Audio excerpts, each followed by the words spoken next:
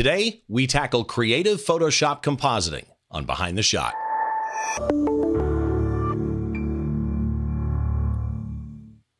Hi, welcome to Behind the Shot. I'm Steve Brazill. This is the show where we try and get inside the mind of great photographers and artists, for that matter, from conception to completion of whatever project that they are creating. Try and better understand why they make the choices that they make. This show, as with all show, will have the show notes over at behindtheshot.tv.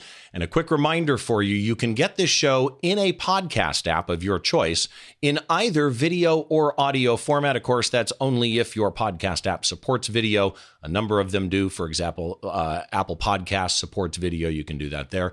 You can also get the video over on YouTube at Behind the Shot as well. Today, I've got a very, very special guest. I have been excited to have this guy on since I found out that he was going to be on the show. I'd like to welcome the founder of Phlearn, Mr. Aaron Nace, to the show. Aaron, how are you? Great. So cool to be here. And I'm excited to talk about one of my personal favorite composite images that I've really ever done. So I'm excited to get in there and talk about all the nitty-gritty technical stuff. When we started talking about what image we were going to discuss, and this one was put in front of me, and there's a piece of information I don't want to share yet because it's a spoiler alert about how this image was made, it was immediately, oh, yeah, we need to discuss that image. Before we do, I want to talk about you a little bit and have the audience get to know you a little bit, because as we were talking in the green room, you live in Chicago now, but you were actually born and raised on the island of Kauai, in Hawaiian Island. One of my favorite places. I was just there in May, and I am curious, from where you are now, looking back at your youth, I mean, for those that have never been to Kauai, let's kind of describe this, right? You've got forests, you've got more rain than almost any place you'll ever go to. You've got beautiful snorkeling and water, and you've got chickens, basically, wild chickens running around everywhere. Everywhere. That youth, how did that develop you as a creative? Well, Hawaii is also like a super safe place. I mean, especially back in like the late 80s, early 90s when I grew up. So my parents just kind of let me and my two brothers run around the island and do whatever we want. I mean, people don't lock their doors in Hawaii.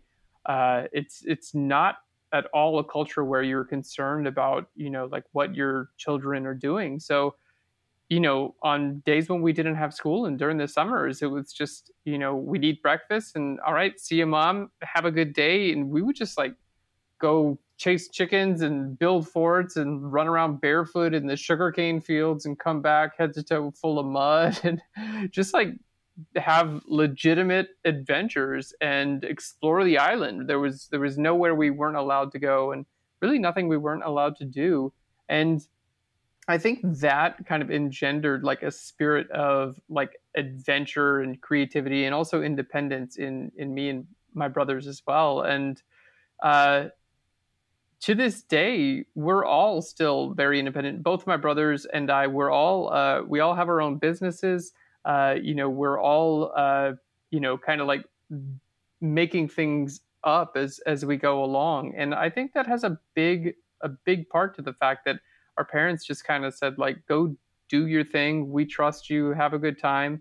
And, I've never really known anything different. I've never been able to just like follow a strict plan. And I really do think it's because, there was never any expectation of a plan of action when I was growing up. It's just do whatever you want to do. Well, and such an amazing place to grow up. But from Hawaii, your path to being involved in Photoshop, and because I mean, you are a Photoshop guru, but you are a photographer, and your path to that is something that fascinates me, because when your family moved to, I think it was North Carolina, you went to North Carolina University. Yes, I did my research on you. But you studied industrial design, planning on being, okay, catch these now, either an automotive or furniture designer. Yeah. Which are two completely different worlds. Definitely. How does that get to photography? Totally by chance, honestly. I went to school, studying basically would become like a trade. As a designer, what most people wind up doing is working for a company as a designer. Let's say they're working for a car company, like the look and feel of the cars that we drive, people are designing that, what the interior, like the layout, like what materials are chosen, like, in the new Tesla, for example, there's a giant screen right in the middle of the console. Like some industrial designer made that choice with engineers, of course, to put that there and how they would interact with it, and basically how everything looks and feels. And that is very interesting to me, just like how we interact with the things around us, because good design can change your experience of the world. And I think that people naturally gravitate towards good design, whether they think about it or not. Good design can solve a problem easier, and it can alleviate frustrations for people. So it's always been incredibly interesting to me to have some kind of voice in that world. And going through school, I had an absolute blast. I graduated from school and just took a little bit of time to myself, because I, basically had just done, elementary, middle, whatever, high school, straight into college. And I hadn't really taken much time for myself. And I at that point, I felt like I had kind of like I checked all those boxes off, and I got out of school, and it was a little bit of like, what am I supposed to do with my life now? And I didn't exactly just want to go get a job right away. I just wanted to take some time. So I saved up some money and did some traveling actually around South America for close to a year. And at the time I had a point and shoot camera and just started capturing everything around me, everything I possibly saw. I saw it as, one of the pivotal trips of my life, and wanted to make sure that I, had these pictures so I wouldn't forget, and also just to capture the beauty. I was in some amazing places. And that was like the first time that photography really, really interested me in a real way as an art form. So let me expound on that a little bit. So This is a trip to South America that you're documenting as you're doing it. It was a long trip, 6 months. You're thinking as you're documenting, most people go on a trip like that and they just take pictures, right? And it's more, okay, I want something for a photo album. You started at that moment thinking artistically about those shots? Yeah. Composition, etc.? Definitely. So I had just graduated from design school, right? So, composition and, like it's, as artists and designers, we all know, like, I think if you understand good design and understand, fundamental tools like value and composition and light and shape and form, then, those understandings tend to transcend different fields. So a lot of what I learned as an industrial designer definitely applied to what I was doing in photography, using the difference between shape and form, scale, like something being small and something else being large. You can use that in design elements to create visual interest, but you can use it in photography as well. Creating depth and also the use of color, like designers choose color, oftentimes through inspiration from nature. And in photography, depending the location and the angle and the time of day that you're shooting, you can also choose the colors that are in your photos as a design element. And you could, product photographers or like studio photographers or set or tabletop photographers, they go as far as, sometimes the camera doesn't move at all. They're actually literally designing every single piece of the photograph by picking and choosing the elements that go into that image. The first time I had Trey Ratcliffe on, we were talking about an image that Trey shot of a museum in Paris.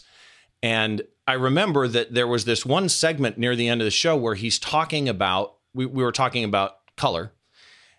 And he described how he engineered color through that photo at the same time he was designing that photo for your eye to travel a certain path and giving your eye a rest by making sure it was darker in certain areas than like you say, it's a perfect example of design, really, when you start getting into those elements. But this all leads you to taking that kind of knowledge into education. So starting on YouTube as a YouTube channel that just shared knowledge with people as an educator, that takes you in 2011 to creating what is recognized as one of the default standards for online education, which is Phlearn.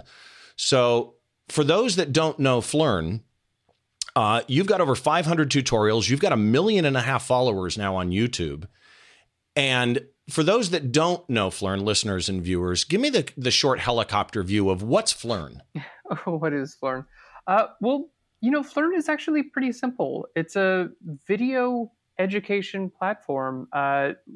It was founded based on my personal interests and the things that I love to do. And that's Photoshop, photography, creating images, and like really expressing your personal voice. And over the last 10 years, we've built thousands and thousands of hours of education helping translate that creative voice. When you say, I've got something amazing in my head, I've got this image that I want to produce, how do I go about making this?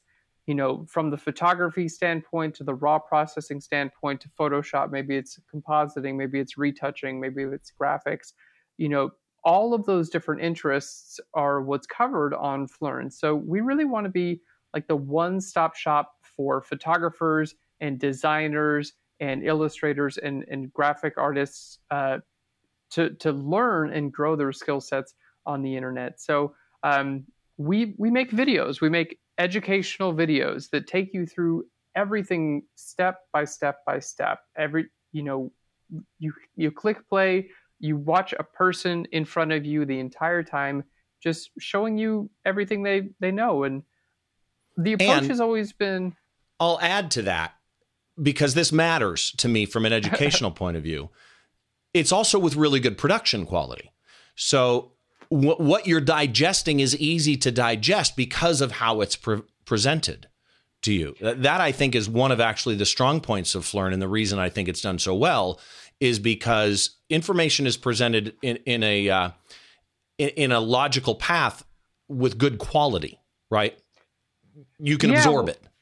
I'm a bit of a tech nerd myself, so it's things like audio quality, video quality. That's just like my tech side of things coming out is like, okay, well, this has got to be top notch, because if the information you're trying to deliver is being overshadowed by poor audio or video quality, it doesn't do justice to the person trying to learn. So we've always tried to make it feel like you're watching these videos, you're kind of hanging out with a friend who just happens to be an expert in their field, and they're just showing you what they know. And we can do cool stuff on our platform, Phlearn.com, because we built the platform from the ground up. So it's a video streaming platform. You can watch it anywhere in the world on any mobile device. It's a subscription, so once you hit go, you've got access to every video.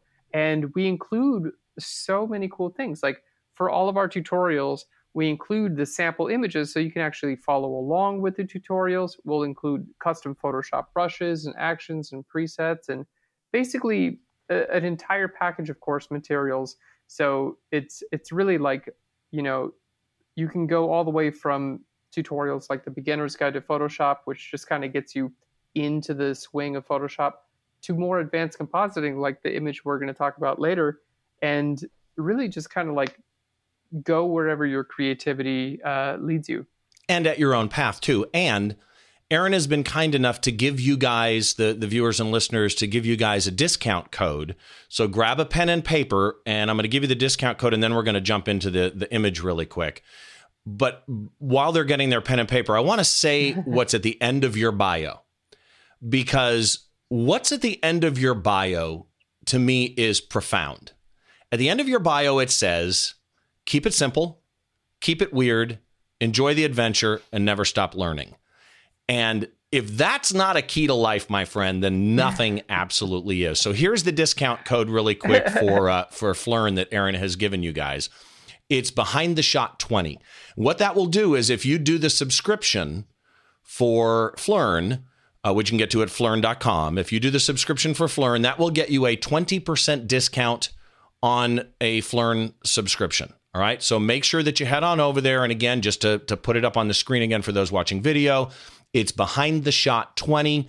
That'll get you 20% off a Phlearn subscription. And while I'm on it, by the way, a quick reminder to you guys, as long as you're on the web, we also have a new Flickr group, by the way. Go join the Behind the Shot Flickr group. We're going to use that in the show as we move down the road and get more people there. So let's get into the picture. And before I bring it up, the name of this shot is Baxter. Yeah. I don't want people seeing it yet. I'm going to bring it up here in a minute.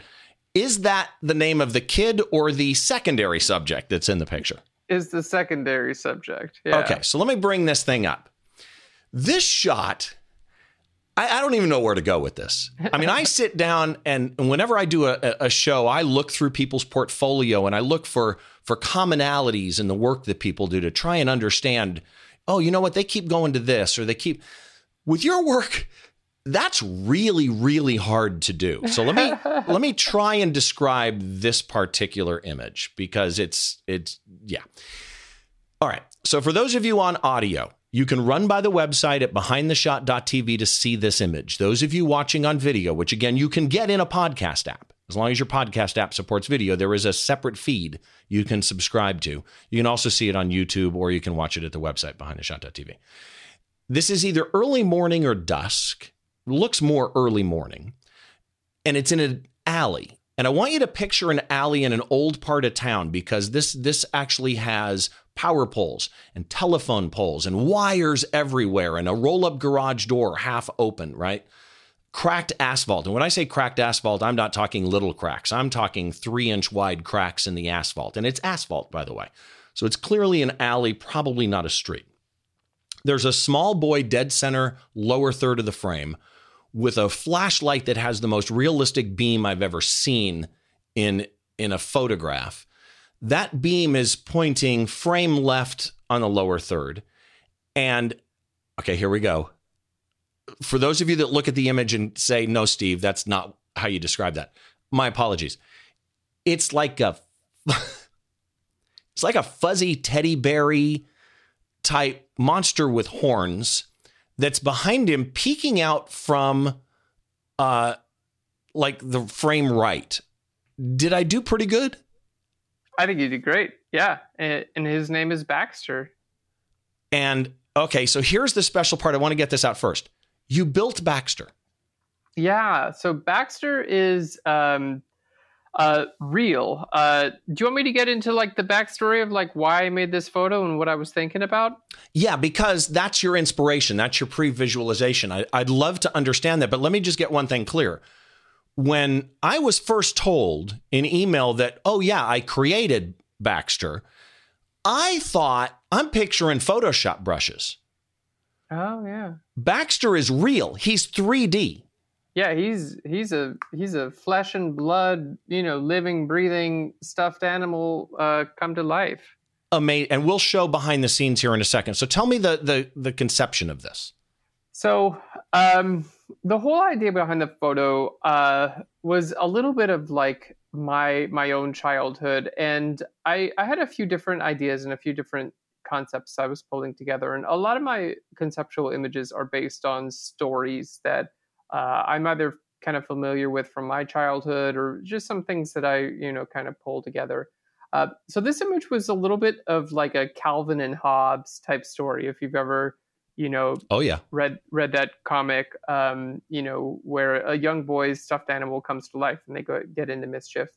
Also with a bit of Where the Wild Things Are by Maurice Sendak, where you have all these like monsters and the main character falls asleep and goes to the land of the wild things. So I loved both of those things growing up, and I wanted to create a version of that where the idea that this young boy had a stuffed animal that was his good friend. And at night, his parents would go to sleep, and he and the stuffed animal would go on adventures. And I wanted the stuffed animal to be, maybe 2.5 feet tall in, during the daytime when the stuffed animal is inanimate. But at night, I wanted the stuffed animal to be able to come alive and to grow to any height. So the idea was, okay, in the photograph, I want him to be bigger than a garage. I want him to be 15 feet tall in the final image. And I wanted the stuffed animal and the subject, the boy, to clearly be like interacting. So I thought hide and seek would just be a really fun way. So a couple of really, I spent a few months making this image, from the idea all the way to the final product. So, thinking about like, how do you make hide and seek in a photograph? Well, part of that is like, you kind of want the viewer to be playing hide and seek too. Like the person who's actually looking at the image, you kind of want them to play hide and seek too. So I photographed this. It was actually dusk. It was, the sun was just setting. I was inspired visually by a few photographers. Gregory Crutzen does some beautiful work at dawn and dusk. And then also Benoit P is a French photographer. He did some beautiful, beautiful work. So I was inspired visually by those images.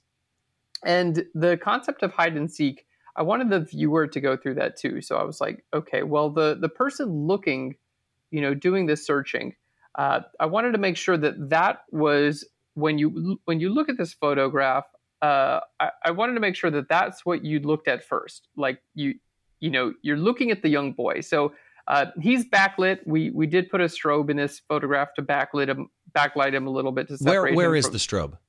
It's not in the final image. It was just in the street and you removed it? It was in the street and we removed it. It's near where one of the street lights would be. So that was one of my questions. Right. Because you can see a rim light on his hair.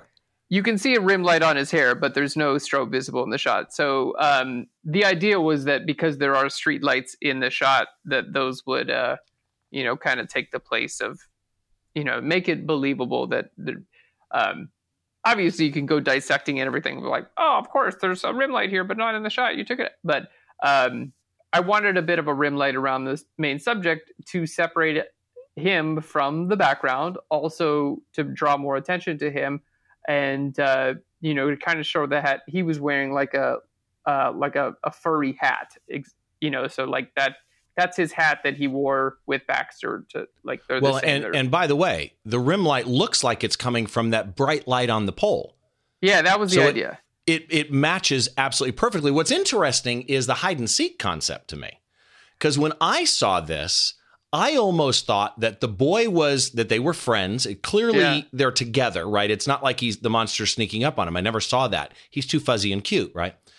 But my first interpretation of this shot was that the boy is going to check something out, and his friend Teddy Bear Monster is more afraid than the boy and is staying behind him.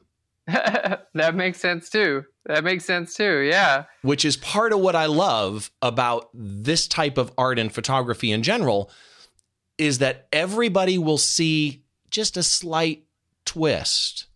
Yeah.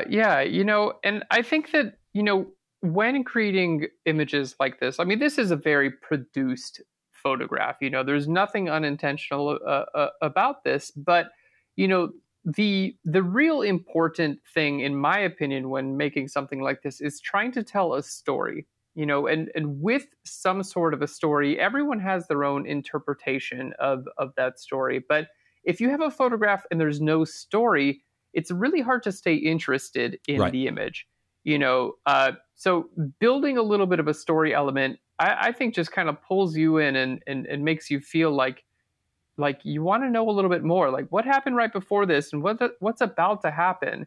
That story element is something that I was really working quite a bit with at the time. On the technical end of this, how many actual photographs are in this composite? Oh, I would say 4 or 5 or 6, maybe. So you've got the boy in the alley. You've got the monster is composited in. Yeah. And then some other stuff added. So the alley itself, and I know you have these images that maybe you can show on the website or whatever, but the alley itself is actually a composite of 2 different alleys. So it's like the left side of the alley is from one photograph, and the right side of that alley is from a totally different photograph. This is the buildings on the right and the buildings on the left aren't on the same street? No, well, they are on the same street, but it's actually looking the opposite way on the alley. So they're not technically there. It's a different. So technically, the buildings on the left and the buildings on the right, in real life, they're technically both on the same side of the street, just looking opposite directions. Okay, that's a good time. Let's go into these behind the scenes. And the reason why I did that is because what was on the camera right side of the alley was just a bunch of trash cans and and some streets there and no place for Baxter to hide. Baxter has to hide behind a garage. You know, that was really important in the concept. So I photographed what I wanted Baxter to be hiding behind and the right side of the alley, and then photographed the left side of the alley and then combine those two together. So that was actually one of the more difficult things to do, was to put 2 different sides or to put the same side of the street taken from 2 different angles and make it look like it's 2 different sides of the street, especially because you have things like, light poles and telephone wires that crisscross from one side to another. So you can't just do a simple blend. I actually wound up like recreating and repainting a lot of that background to get to just build the background. And it's not even something that's like, oh, that's a cool part of the composite. I mean, hopefully you don't even notice that, but that was actually technically a kind of one of the more difficult things to do. Wow. And there's only, because I'm picturing you flipping that and merging it down the center, and it just was like, okay, so he merged it down the center, and then now, it's hitting me. You've got poles and wires. Let's show these behind the scenes ones. Great. First behind the scene image is the alley with like a reddish wall and a blue trash can on the left. Yeah, so that's going to become the camera right alley. That's the garage Baxter's behind. That's the garage that Baxter is behind. So the right side of that photo becomes the right side of the final composite. What's interesting is, that asphalt is really cracked. I mean, it's like earthquake cracked. The second one is Baxter, and when you sent this to me just literally half an hour before we started, this was the first time I realized that he was not a Photoshop creation. He's a living thing. I mean, he's 3D. That is, and he's actually pretty big. You can see a person in that photograph too. Baxter's about 3 feet tall. Yeah, he's pocket high on the person standing there. Yeah, for sure. Next one is Baxter hiding behind. Okay, this is interesting. So this is the position he's in the final image. So he's hiding behind what looks like a V-flat in a studio with a dark piece of carpet to obviously control the light so that it looks like the final product. And then there's a white V-flat behind him. So this was the plate you shot for that?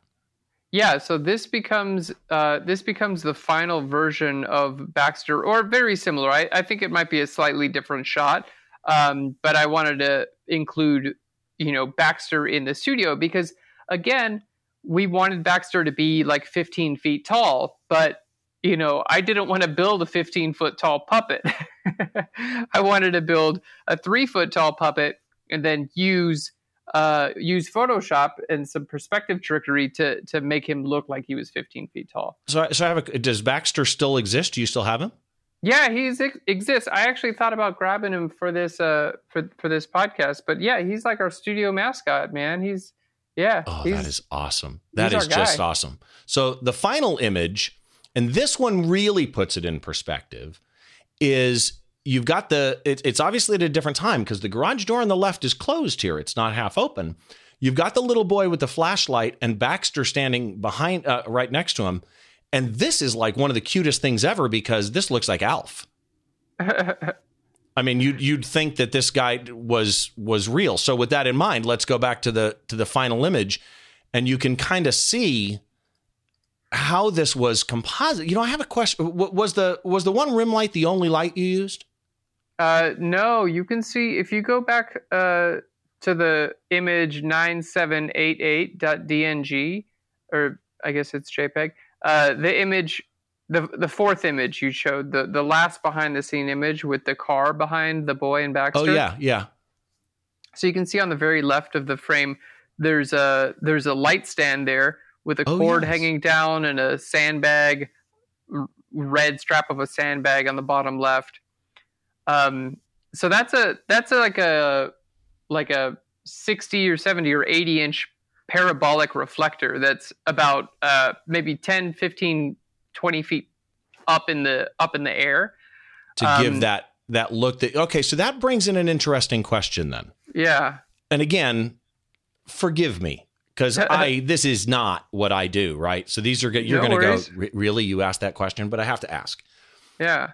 Clearly, you're going for lighting, direction, and quality, and shadow quality, and emotion and mood. Yeah, but you don't really care about color because you're clearly manipulating color to death in post to get that look that you want, right? Yeah, well, definitely. So do you worry about it at all at the shoot? Well, I mean, yeah, for sure. That's why we chose the time of day to shoot that we did, because I really wanted this. I wanted the end shot to be, a very subtle mix of like bluish purple and like a muted yellow. Like and you knew that in advance. Yeah, definitely. So, for instance, the parabolic reflector that's lighting our main subject, that has orange gel on it. So the light coming off of that is a bit warm, which means I could cool down my white balance even more to make the sky even more blue, and my subject is going to still look a little bit more natural. Also, the time of day that we photographed allowed a decent balance between the light in the sky and the light in the rest of the image. Like I didn't want to shoot in the middle of the day or the middle of the night because I wanted enough light on my subject, like with my strobes. I wanted to be able to light my subjects intentionally and purposefully, but I didn't want that light to be the only light in the photograph. So it was very important that some of the light from the day was still remaining in the final image. So, when trying to balance strobe light with ambient light, especially at this time of day, we had like probably a 15, 20-minute window where that was going to work. So everything was set up well ahead of time. And, when the light was right, just start snapping away. And people struggle with balancing flash to light. And there's a little cover here because you're not trying to shoot a product and try and keep, the Coca-Cola red perfectly red. That you're going to do some manipulation in post, but still to get the shadows and the lighting directions and everything to feel real. And what's fascinating about this image, by the way, the one behind the scenes had the garage door. I'm just thinking this, so it's popping out of my head. The garage door closed. The garage door being open just, to me, adds so much to the shot, actually. But I agree, and that was a luck. That was just an element of luck. So you didn't open it? No, because you can see that car behind in this shot with the car in it behind the boy and Baxter. That car was just going into that garage that's back there. That was not a planned thing at all. I was just, it looks so much more. It makes that side balance the shot more with the door half open. But this shot looks, people, seriously, if you're listening on audio, I rarely do this. I am begging you to go to the website and actually go down to the gallery, click the shot, let it pop up in a light box, or fast forward the video someday to where you can see it. It looks so real. And what I love about it also is compositionally, and this is where that industrial design comes in. So the alley fades from full scene width back towards the right upper third, right? You've got leading lines. You've got the rule of thirds going on. it's not the rule of odds, and yet oddly it is. And let me explain that. You've got the boy and you've got Baxter. That it just hit me. My eye really goes to that open door, that black spot in the open door, as though it's a third item in the scene. Not subject per se, but it kind of gives me that rule of odds a little bit. When you take an image like this into post, do you worry about assembling first, color correction and color toning last? What's your path? Yeah, color is always last. So the first thing that you want to do when you're, going to do a composite like this is basically just get everything together in a way that looks, believable, which is, it can be very difficult to do. I've been doing this for a long time and it's still very difficult for me. Because, at the end of the day,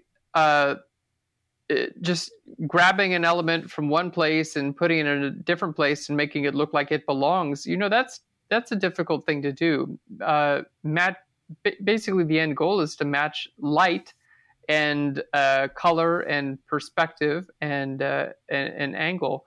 And, anyone trying to match light, the light inside your house is very different from the light outside, and right. The light in the morning is very different from the light in the afternoon. Any photographer, the thing that defines every photograph anyone's ever taken is light, and it's incredibly different, every time you press that shutter. So that just kind of speaks to the endless amount of variation in light. So matching lighting from one image to another, or like from an outdoor shot to a studio shot, that's pretty tough to do. I've been, I wouldn't say that I have it mastered by any means. Oh, I would. Well, that's super nice of you. And this is one of the images that I'm super proud of. But I can look at this and see 25 things that I did wrong with it too, Okay. And, are you being serious? You look at this shot. Well, I guess that's the truth with any creative, right? We always look back at our children and think, I wish I would have. But, right. I'm not the beat myself up type of person, but yes, I can most definitely look at this shot and see tons of things that are technically incorrect. Like, okay, so for instance, the boy has a bit of a rim light behind him, right? Right. And that light supposedly is coming from the street light that's in that shot. Well, the shadow on the boy is coming from a slightly different direction than the street light. So if that street light were actually rim lighting the boy, the shadow would have more go like more a to the left angle to it. And Baxter doesn't have as much of a rim light on his hair as the boy, and he should actually have maybe even a little bit more. Because he's closer and higher. And by the way, let me just mention to people, because I actually think what you just did is actually a wonderful thing. When you're trying to improve your work, we talk about image critiques and things like that, but when you're trying to improve your own work, you've got to remove yourself from being the creator sometimes and sit back and look at your work in a way to look for things that even your old work that you're not going to go fix. Find those things that'll make you grow. There's no question. Here's a question for you. Quick tip. Sure. Yeah. Obviously, with the Adobe photography plan, and of course, you've got Affinity, and there are alternatives out there to Lightroom and to Photoshop. There's ways for photographers to get involved, right, with more than just photography. But many people still have a great fear of Photoshop type, for lack of a better phrase, post-production. What's your one tip? Now, obviously, Flern has classes in Lightroom and Photoshop, okay? And by the way, there are classes I've seen of yours that literally teach what you did in this shot. But what's your one tip for people to get over that fear of going a little deeper into creation? Well, I would say, personal projects are just such a wonderful thing to do, because if there's no consequence to whether something turns out or not, it opens you have to play a little bit more and to kind of do something that maybe is a little bit outside of your comfort zone. If a client is paying you money and looking at you, chances are you're not going to do something where you're just like unsure whether it's even going to work. I mean, for me anyway, I want to make sure that I know exactly what I'm doing when a client is paying. But, when it comes to my personal projects, if something doesn't work out, like, no big deal. That's just a learning opportunity. Okay, well, why didn't it work out? Well, I didn't do this or that exactly right. So the next time I do another project, I can try to go fix those individual elements. So I would say, have those personal projects and use those to kind of push yourself. And, you don't have to show anyone if you don't want to. I've got hundreds of images that I've taken over the years that no one has ever seen because they just simply didn't work. Like the same week that I took this Baxter image, I had another conceptual photo shoot that I don't think I published at all because it just didn't work. But yeah, you're right though. There's an amazing, what's the word I'm looking for? There's an amazing freedom to being unconnected from having to deliver something.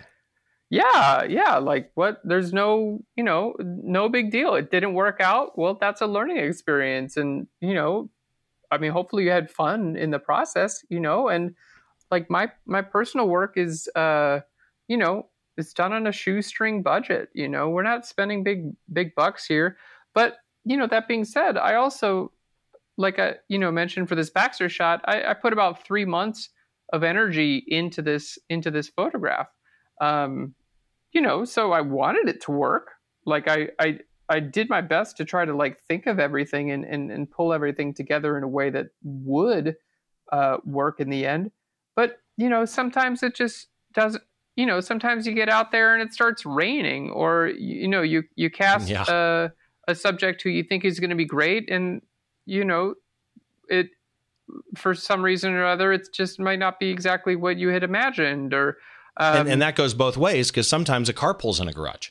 Yeah, sometimes a car pulls in a garage, and that was unexpected. But exactly. That was like, okay, we're leaving that in because that looks really great. And, so I have a surprise question for you. They're all surprise questions, but still, if you were to pick, it's always fascinating to me when I used to deal with music a lot. I've been a radio a lot of years, and I always used to try and understand people's music taste. I'd always say, what CD did you last buy, right? Not what do you listen to, but what would you spend your money on? Well, I kind of have that question for you. We all have a lot of photographers that you like. But if you were to tell people, oh, you've got to go see the work of, what's one photographer you would recommend that people go look up? David LaChapelle, I would recommend looking at his work. He just does some, like stuff that's just on another level. He's been an inspiration for me since day one.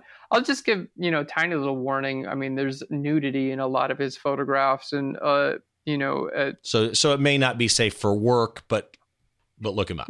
Not safe for work and not safe if you don't want to see like weird stuff. I mean, he was pushing the envelope as far as creativity goes and, doing a lot of stuff that may offend some people. But personally, I've always been very attracted to his work. I think he's just a absolute master of making things interesting. Like I look at his images and I just can't stop looking at them. And, to me, that's like such a gem, like especially these days when we're surrounded by images, everywhere we look. It's like, I probably look at 1,000 photographs a day, like not even intentionally, you know what I mean? Just like spend 2 seconds pop on up in front of you. I mean, if you are on any type of computer or mobile device for a day, you're going to see a lot of images. They're just in our life. We're in a very visual culture. And, to be able to create images that make you pause and be like, whoa, I got to keep looking at this. Like, what's going on here? That's very special. And I don't see it much. And with his work, I see it all the time. So it's like, dude, awesome. Yeah. pulls me in. So but keep in mind there's some nudity in his work, and sometimes he does some things that give the name one more time. It's David LaChapelle. Okay, David LaChapelle. And yeah, I want to remind everybody that Aaron has been kind enough to give us that discount code. If you go to Phlearn and you subscribe to Phlearn, you can get 20% off a Phlearn subscription with Behind the Shot 20, all one word. Don't put spaces, it's like a hashtag. Don't put spaces between, around the just Behind the Shot 20, no spaces. That'll get you 20% discount on a Phlearn subscription. And I also want to mention, because this article just popped up this week, and it mentions, I'm not in it, which is understandable actually, but it mentions some amazing photography podcasts. So if you are interested in looking up more photography podcasts, I want to give the writer of this article. Phlearn has a magazine on the website. It's awesome. And the guy who wrote it is Michael, is it Freeman? I believe so. Okay, so Michael Freeman wrote The Best Podcasts for Photographers. And I will have a link in the show notes, but you got Aberonix Perello is in there, Candid Frame. You've got Master Photography Podcast in there. My Old Home TWIP with Frederick Van Johnson is in there. And there's a bunch of other ones. He Shoots, He Draws, I think, is in there as well, which I think you were just on. Yep. There are some really good resources in there. Be sure to go check that out again. Link images from Aaron, the behind the shot stuff I'll put up there, behind the scenes stuff, are all going to be at behindtheshot.tv. Now, if you want to connect with Aaron, you can just go to Phlearn anywhere. So your social media is Phlearn everywhere, right? Definitely. Yeah. PH Learn. So that's PHLEARN. Okay. And then the website is phlearn.com. I do want to give out, if people want to look at his portfolio, if you watch the video, I put lower thirds up that put all these up. But if you're on the audio, the links are on the website, behindtheshot.tv. But it's Aaron-Nace, so hyphen, right? Aaron-Nace.com. You can go check out his portfolio. Follow him online. Give him some love. And again, thank you very much for that code Behind the Shot 20 for the 20% discount. Appreciate it. And Aaron, thank you so much for being on, man. Yeah, this has been an absolute blast. I did have, if we have 2 more seconds, I wanted to talk about one more thing about this image. You can talk about whatever you want. Cool. So in planning for this image, it's okay, we're going to have a young boy in this image, with a flashlight looking off. And then Baxter's kind of be not as lit, and he's going to be big, right? He's going to be 15 feet tall. And I made Baxter, with my hands. It's he's a physical thing. He's got, I ordered fake fur off of the internet, and he's got his teeth are actual buffalo teeth from a real buffalo. He's got a teddy bear nose. He has his eyes are taxidermy elk eyes, when they taxidermy animals. So they're got a lot of depth and reality to them. His horns are goat horns. His eyebrows are foxtails. They're made out of foxtails. He's got some floppy ears.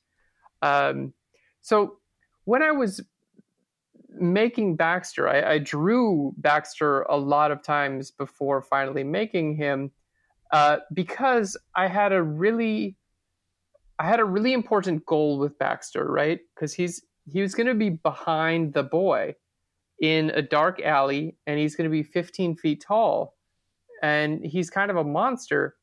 So I didn't want him to be scary. Right.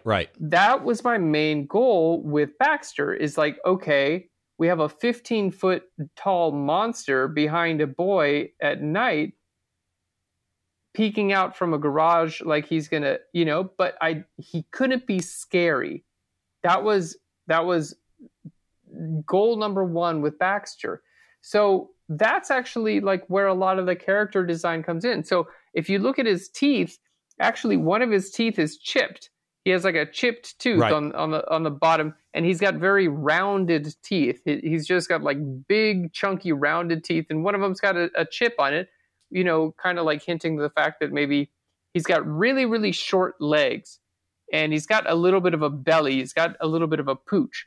So his short legs, maybe he was running really fast with his short legs and he tripped and fell and maybe cracked one of his tooth. So he's kind of like a clumsy, like little. I mean, he's a lovable. I love Baxter. You know, he's like, well, and there's a weird thing. The first time I saw him, I knew he wasn't intended to be scary, but okay, they're not real. I understand that, but his eyes. Yeah, he has a look in his eyes of a child's bewilderment. Right? Like they're wide open and he's alert. Yeah. There's no intimidation in there. He's brilliantly built.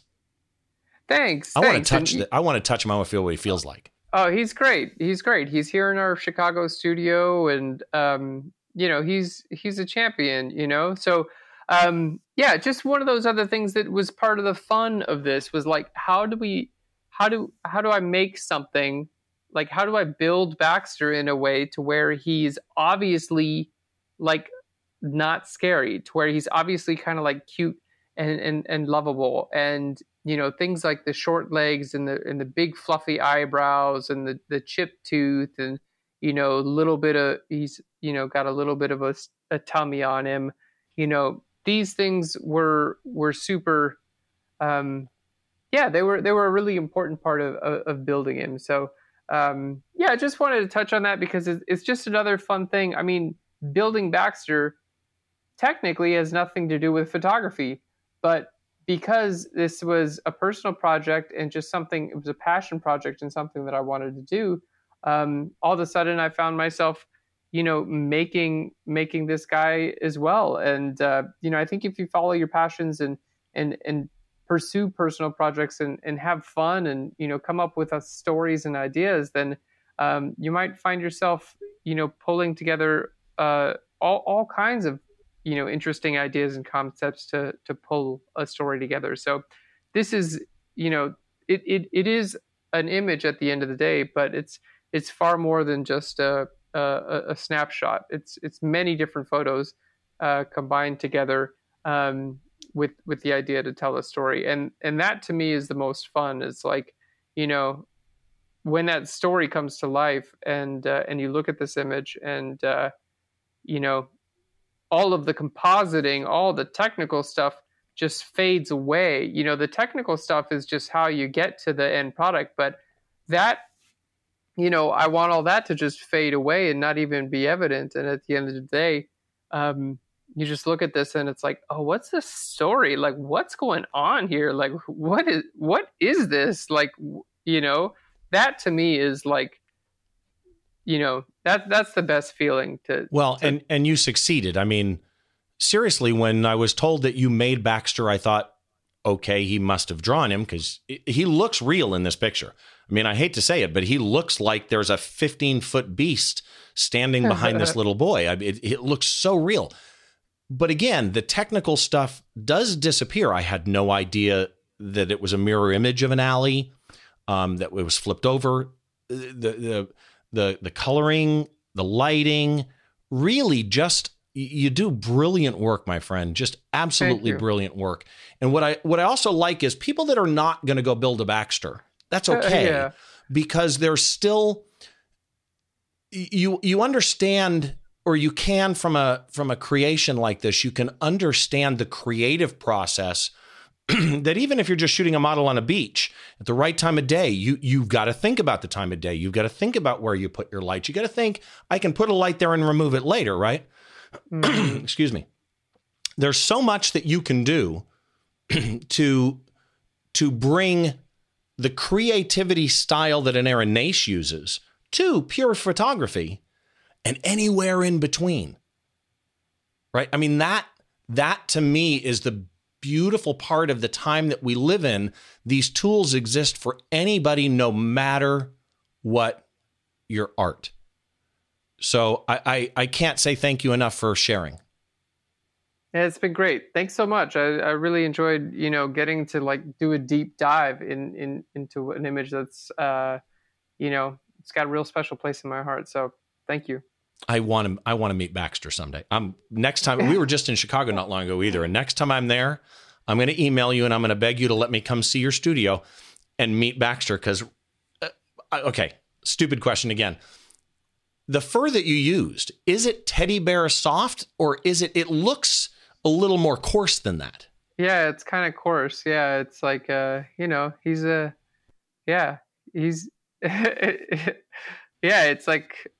it's like animal fur. I mean, it's fake fur, by the way. His eyebrows are real foxtails, and his horns are real goat horns. But the fur on that makes him up is just amazing. I'll never forget when I saw the email. Oh, I made that, and my jaw hit the floor because I never pictured that coming out. I thought it's just so good. So Aaron Nace, Phlearn, Phlearn, so Phlearn.com, @Phlearn on all social media, aaron-nace.com for Aaron's portfolio. Aaron Nace, founder of Phlearn, an amazing creative artist. Thank you again for being on Behind the Shot. Thanks so much. Had a blast. So for everybody that's watching this, again, you can see the behind the scenes stuff and a number of other shots of Aaron's work at behindtheshot.tv. You can subscribe there as well. We're also on YouTube. We've got the new Flickr group that we're building membership on that we're going to use down the road for other areas of the show. We might do some critique shows and a bunch of other different things. So make sure you hit those up, and you can subscribe both in video and audio in whatever podcast app you have, as long as you choose one for video. Otherwise, just subscribe to the audio one, and you can always go look at the picture at the website behindtheshot.tv. Also, I would like to ask, if you are an iTunes person, if you're in the Apple ecosystem, go drop a review. It does help with discoverability, and I would really, really appreciate it. So there you go. I'm Steve Brazill. This is Behind the Shot, the show where we try and get inside the mind of a great photographer or creative artist by taking a closer look at one of their shots from conception to completion, all the stories, all the challenges that happen in between. Thanks for joining me, and we'll see you on the next show.